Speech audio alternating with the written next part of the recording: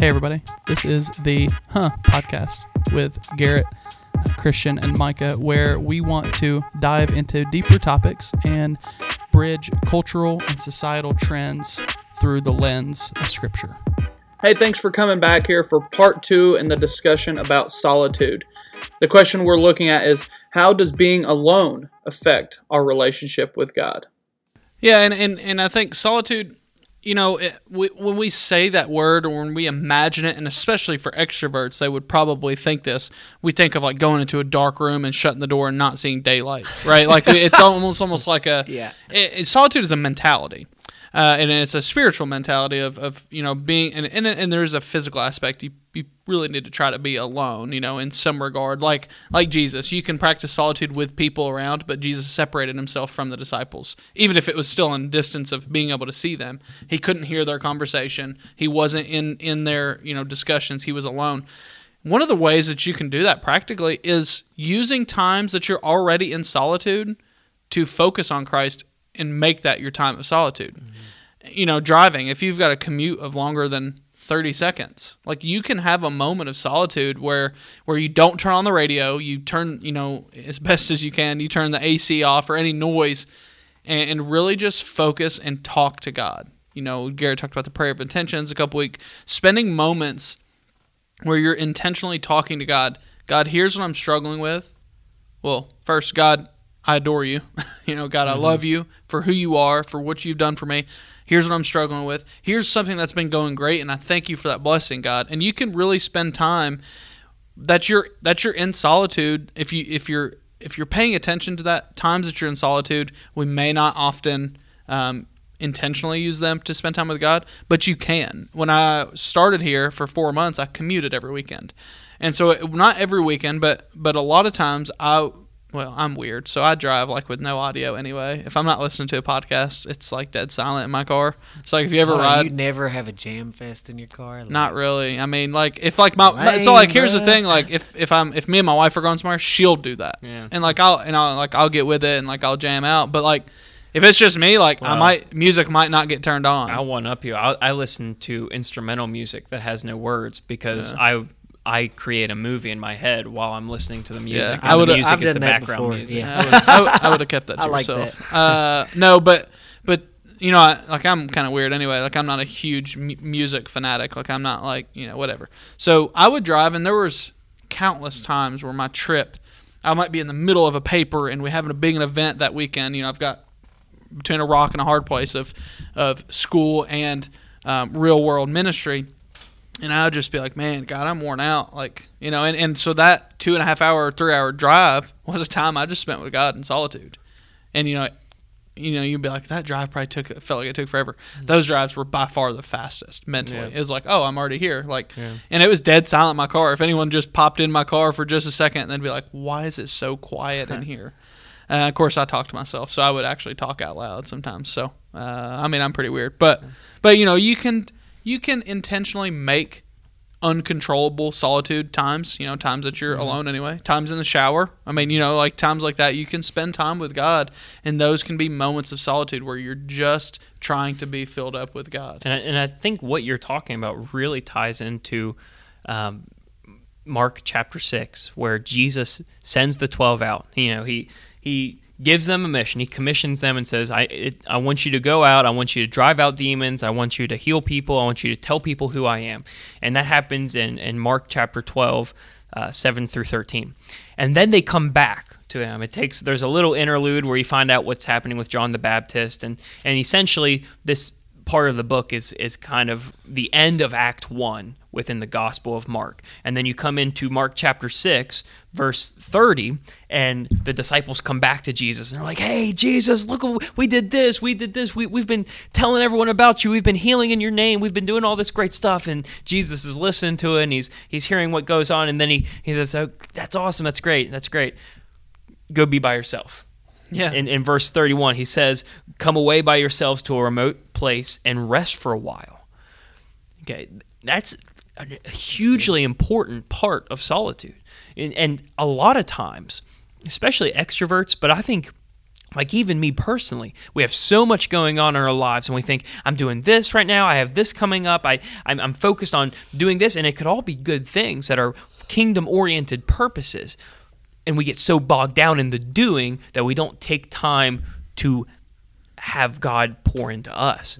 And if we don't remind ourselves that Jesus called us to be still, and we think that he's only calling us to go, then we're not going to be ready for the going, because we haven't been charged up by him. And interestingly enough, immediately after this event, when Jesus tells them to go away by yourselves, that's when they feed the 5,000. Yeah. And so he knows, he knows what's coming up, and they need to be rested. And we have to be rested, and we have to take time to draw into him. When I was in college. You went to college? I went to college. Dude, that's crazy. I made it 4 years into college. So when I was in college, one of the coolest things we did, we had a spiritual formations class, and we talked about solitude. And so I love the examples Micah gave.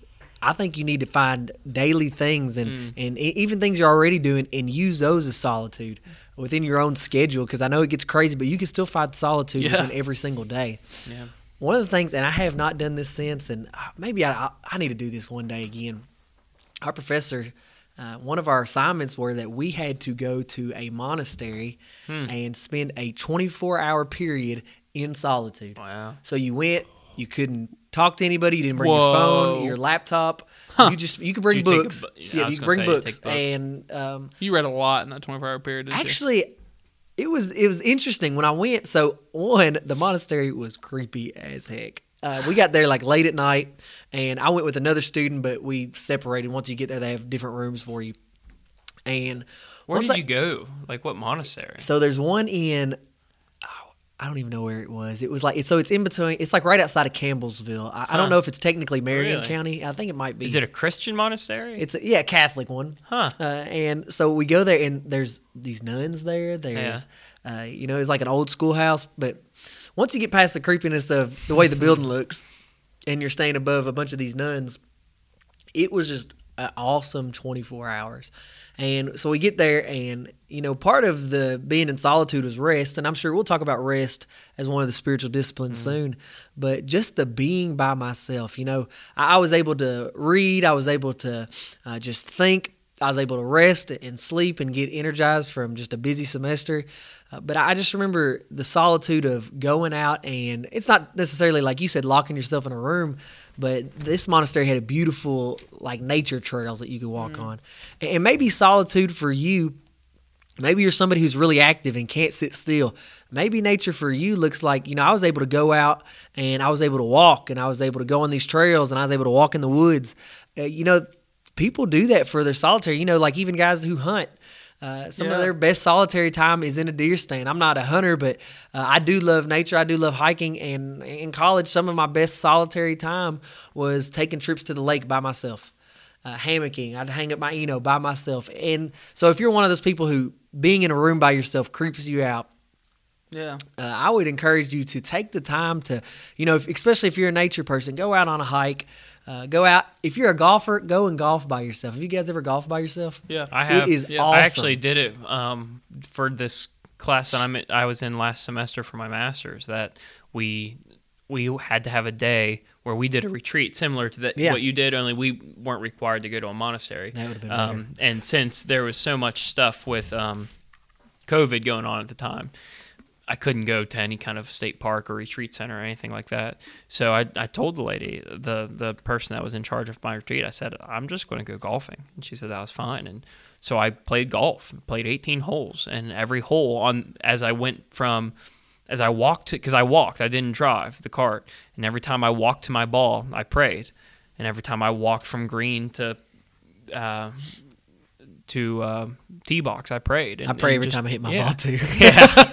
But I have to pray after, so I don't say anything bad. Yeah. But it was really cool. It was an interesting experience just to actively, as I was doing something, be steeped in prayer. And that's good. Don't feel like it has to be a miserable experience. Like it shouldn't be. If it creeps you out to be locked inside a room, like I think you should at least, maybe you should try it sometime. Yeah. I mean, I don't know if I would recommend doing that your first time because you may never do it again. But after doing it a while or practicing it, it may be interesting to say, well, I've done it. Yep. when I was at the weight room and I just put in headphones and didn't, I just spent time on. Yeah. And I think that's I might try to do it with nothing around me. I think that's the important. We see the necessity of solitude in Scripture. I mean, Jesus talks about it. We see it with prophets and men of God in the Old Testament. But how do we apply that today? How do we engage in solitude today in a way that is conducive? Put the phone up. Yeah. For one. Yeah, for sure. Put the phone up. I don't know. I think it'd be impossible to be in solitude, and that's what I mean by solitude is not necessarily in person, but solitude from any communication with the outside world, so to speak. But focusing and as you get better with solitude, those moments look different. You, like I was saying, you might be able to go to the gym and be able to weight lift or run on the treadmill or whatever, and there'll be people all around you. But because you can separate mentally and spiritually from those people, you can really focus in on Christ. You can practice solitude around people, and so it's a discipline, right? It's a practice. It's not easy. It's not something that you're like, I'm going to practice it this afternoon. I'm going to do it for 1 hour. I can guarantee you're going to struggle. You're probably going to pick up your phone and be like, oh, I wonder what, oh, no, put that, and you might get distracted. You might kind of say, or you might even be sitting there thinking about what you're going to eat for dinner later. Your mind might start to wander, and it's a discipline. It's a practice. I'm not that good at it. I try to take some moments in my day and really focus on Christ, and I'll find myself, oh, we got a text. Let's see what it is, and it distracts us. So we have to really be centered on Christ in those moments. It'd be cool if you could get solitude. like a lock box that had a timer on it. Yeah. You put your phone in the lock box and you set a timer and it won't open Or- for 30 minutes. Or put the wrong passcode in repeatedly and get it to So where it it's like locks it's a you out 30-minute There you like go. lock. Do the Yeah, and you're like, 30-minute I can't get it. Hopefully you don't have an emergency in those moments. Yeah, that'd but- be really rough too it's a if good hack. you. Yeah, for sure. And Garrett talked about this earlier, and this is something I wanted to mention, is he talked about the disciples and how Jesus told them, all right, now go rest, because he knew it was coming up next. You look at Jesus' life, right? If you look at the life of Jesus, we see, he's prophesied. He's going to come. The one is going to come. John the Baptist talks about him. One's going to come that I'm not fit to wash, to touch his feet, touch his sandals. He's going to baptize with I baptize with water. He's going to baptize with the Spirit, with fire. And you see the life of Jesus. Then he's born. Then you see just an inkling of his adolescence. Really, just the temple where he goes to the temple and his parents, quote unquote, lose him. He wasn't really lost, but they just didn't know where he was. I guess that's the definition of lost. But Wasn't anyway, lost. Yeah, he wasn't lost. He was where he intended to be. He was in solitude with God. Yeah. And so we see that life. And then the next thing we see his adult life. And before his ministry, his 3 years of full-time traveling ministry begin, he spends in solitude. He goes on a fast. And we see this in Luke 4. It says, chapter 4, verse 1, Jesus, full of the Holy Spirit, returned from the Jordan and was led by the Spirit in the desert, where for 40 days he was tempted by the devil. He ate nothing during those days, and at the end of them he was hungry. First of all, understatement of the year. Didn't eat for 40 days. Yeah, he was hungry. I haven't eaten for like hungry. 12 hours. No, it's not. It's been like 15 hours, and I'm losing my mind over here. No. But Jesus goes in solitude.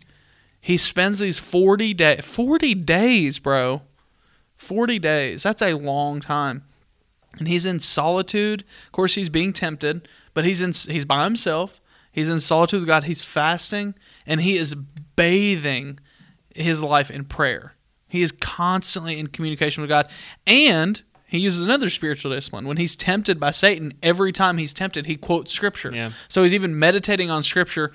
I'm sure he has more than just those 3 moments, but we get the recording of those 3 moments where he's literally meditating on Scripture to get him through this time of trial, to grow his faith deeper and deeper.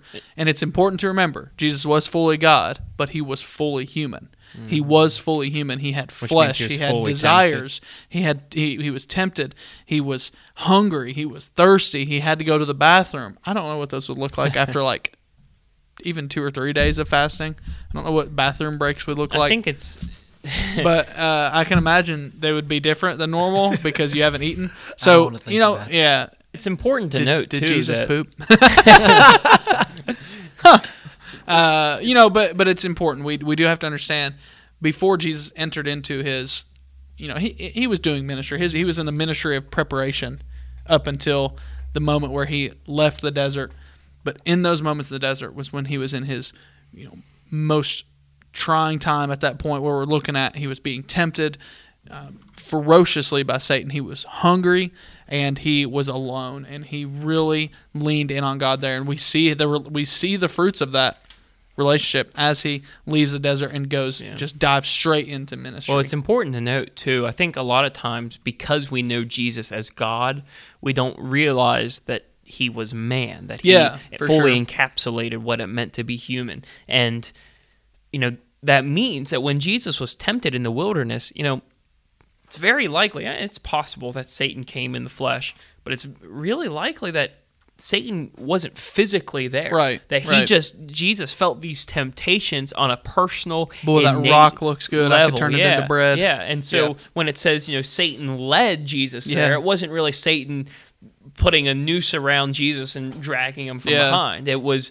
more that Jesus went because he was tempted to do it, and he was really struggling with that internal battle of, oh man, do I do this? Do I don't do this? Like he took himself there because the adversary of God wanted him to do that tact against God. Right. And so the way that Jesus combated that wasn't simply by, being divine and casting it down with hellfire and brimstone, but by being still, being in solitude, and drawing strength from the Father in that experience. Yeah, that's good. Yeah.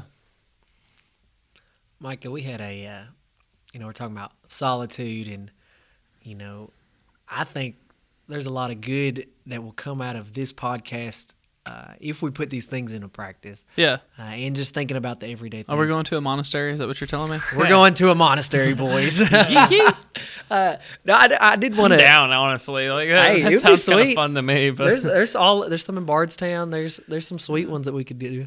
I would like to do even just a vacation one, like go to the beach and be in solitude on the beach. Just seems a lot better. Just don't drive to Florida. I was thinking if we're, before you wrap it up, Micah, you had mentioned, we had a hum moment. And kind of the hum moment for me was thinking, like, how long can someone survive in solitary confinement? And we're not thinking, like in prison, that's an issue. But like in true solitary confinement, Micah mentioned a story of a guy who was shipwrecked. Yeah. So this guy, basically, and I'm struggling to remember like what country. It was off of a European, I'll say Eurasian country, because it was one of those. Was it Nigeria? Yeah, I just found the story. So African country, correct? Yeah. So so you found it, yeah.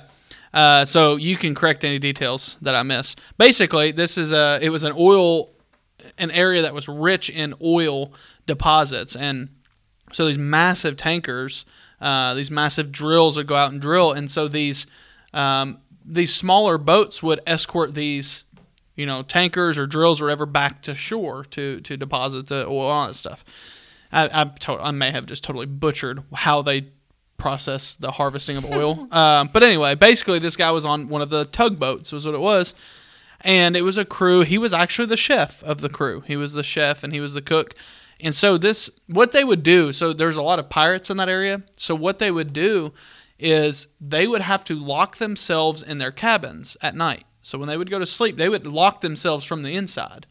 They'd have a key, they'd lock themselves in. And so it was a big wave basically came and capsized the boat. And so it knocked the boat over. The boat started taking on water. I saw. Yeah, and so the other crew members were able to get to an escape hatch.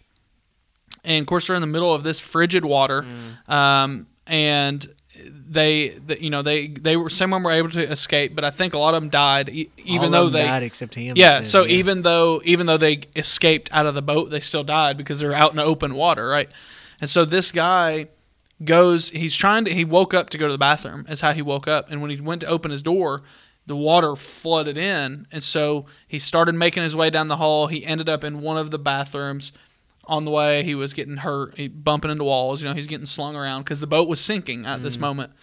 Boat gets to Imagine the bottom. listening to the boat sink Yeah. as you're in the middle. I can't imagine. And any so of this. this guy gets into one of the bathrooms. There's a big air pocket, so that's where he kind of just camps for a little bit. Eventually, the boat hits the ocean floor. It settles, and of course, I'm sure he would feel that and know, okay, it's done moving. And it also talks about, you said that, Which is he said crazy. it also talked about, he was there almost 3 days. I think it was just short of 72 hours. They said like 2.5 days from like when it wrecked to when he got rescued. And it talks about how he heard the boat creaking, and it just was so creepy. And he also, it talked about how he heard the fish feeding on the bodies of the other people, and he could hear the sounds. And so he was just going through this brutal torture, basically. And he's solitary. He's by himself. There's no one else alive. And so basically he moves himself to the captain's quarters or another area. And you know, he's staying down there. And you gotta note that, you know, he's on the bottom of the ocean, but he has air. He has air. An air Yeah, bubble. yeah. And there's a big air pocket in the room. It was like 5 cubic feet or whatever, which you can survive on for like 2.5 days. And so he's there, and it actually said, excuse me, I had to sneeze. It actually said he peeled off some of the walling of the boat somehow or another and made like a little raft that he sat on because he would have got hypothermia. His body was literally freezing. So at least his waist up was above water. His lower half would be still in contact with water, but he was up above the water a little bit. So he's literally sitting in dark too. Yeah, and that's the other thing. It's pitch black. He's hundreds of feet below the depth, the ocean. And so it's pitch black. He is in solitude. You know, I just can't even imagine that feeling of just like, you just know you're going to die, and you just have to suffer through it. Ultimately, a shipwreck, a diving crew comes. And when they first wrecked, they sent a crew, but they didn't have the deep diving equipment. Yeah. So they looked for signs of life. They actually knocked on the hull of the boat, and he knocked back, but it was so thick they couldn't hear him. Yeah. So like that moment of like, oh, I'm safe, and then, now I'm not. Oh, man. A group came back with the deep diving equipment. They were just going to salvage what they could. They had assumed everyone was dead. And to get the bodies. They were going to get the bodies, which I think had been eaten by fish, as parts of them. So this guy, one of the divers, talks about the account, the diver's going through, and he goes to grab one of the bodies, but the body grabs back. And it was that guy. And he, it's pitch black. I'm sure they had some sort of light, but it was so dark. And so this guy, the control worker up above, they have a camera, and he's watching this happen. And the guy up top is talking about how he's yelling, he's alive, he's alive. And so they were able to get this guy.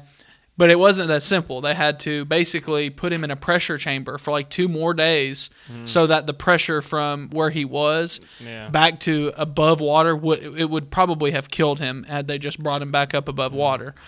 So just this crazy series of events this guy goes through. And for basically 2.5 days, he's underwater alone. There's no one around. And then he gets to the surface, and then he gets put in a pressure chamber for like 2 more days. Wow. And so I just can't imagine those almost a week of just being alone and just so filled with fear. What was cool, though? Who could imagine it?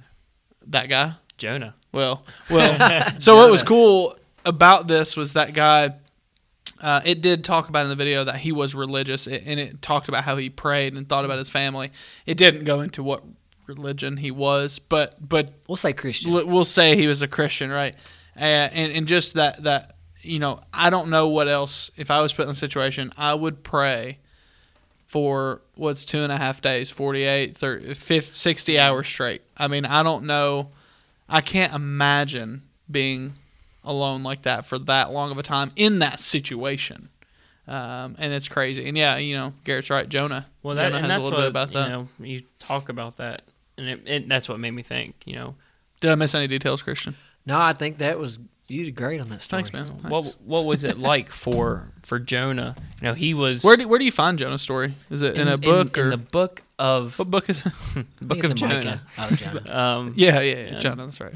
Jonah's kind of opposite of the disciples. If you think about how the disciples, Jesus told them to go, and they excitedly went, and then they came back, and Jesus said, "Okay, now you got to be still." It's the opposite, where God told Jonah to go, and he said, "I'm not going," and God pulled him and said, "No, you got to be still first in order to sit and listen to what I'm trying to get you to do. Was he really still, though? Well, Because wouldn't the fish been moving? he was stuck. I mean, he couldn't do anything but Yeah, pray. you're right. I'm teasing. You know, in Jonah chapter 2, you have this prayer, which is really the only piece of prophetic oracle within the entire book, which is, you know, an interesting point. But he prays and he says, I called to the Lord my distress, and he answered me. I cried out for help from deep inside Sheol. You heard my voice. You threw me into the depths, into the heart of the seas, and the currents overcame me. All your breakers and billows swept over me. But I said, I have been banished from your sight, yet I will look once more toward your holy temple. And he goes on, and basically the point he's saying is, God, you forced me to be in this position. And sometimes we need that. We need God to force us into stillness, to force us into solitude. And when we finally get to that point where we're like at our most deepest time of anguish, where we just feel as if everything's crashing over us, that we're stuck without anywhere to move, that's where we say, I will look once more to your holy temple. I will look and feel your presence. I will cry out and feel your comfort around me, even though I'm in the pit of this despair. And Jonah says in verse 7, as my life was fading away, I remembered the Lord, and my prayer came to you, to your holy temple. And I think that's the point of solitude, that as we feel that things are slipping away from us, as we feel as if we're stuck, or maybe we just had the most exciting time of our life, we have to take time to decompress. We have to take time to be still, to leave everything that's going on in the world behind, good, bad, ugly, whatever it may be, and simply be in the presence of God and be recharged, be lifted back up, be set where he wants us to be, so that we can focus more on his will, on his holy temple, on being in his presence and doing his will. Mm-hmm. And so I hope that, you find time to engage in solitude. Whoever's listening to this, it might be tough. If you're an extrovert, you might have to step out of your comfort zone. If you're an introvert, it might be natural to you. But whatever it takes, be conscious about stepping out and taking time simply to just be with you and God. Remove distractions, remove your computer, remove your phone, TV, take your children and put them in another room, whatever it takes to have some solitude, and just pray.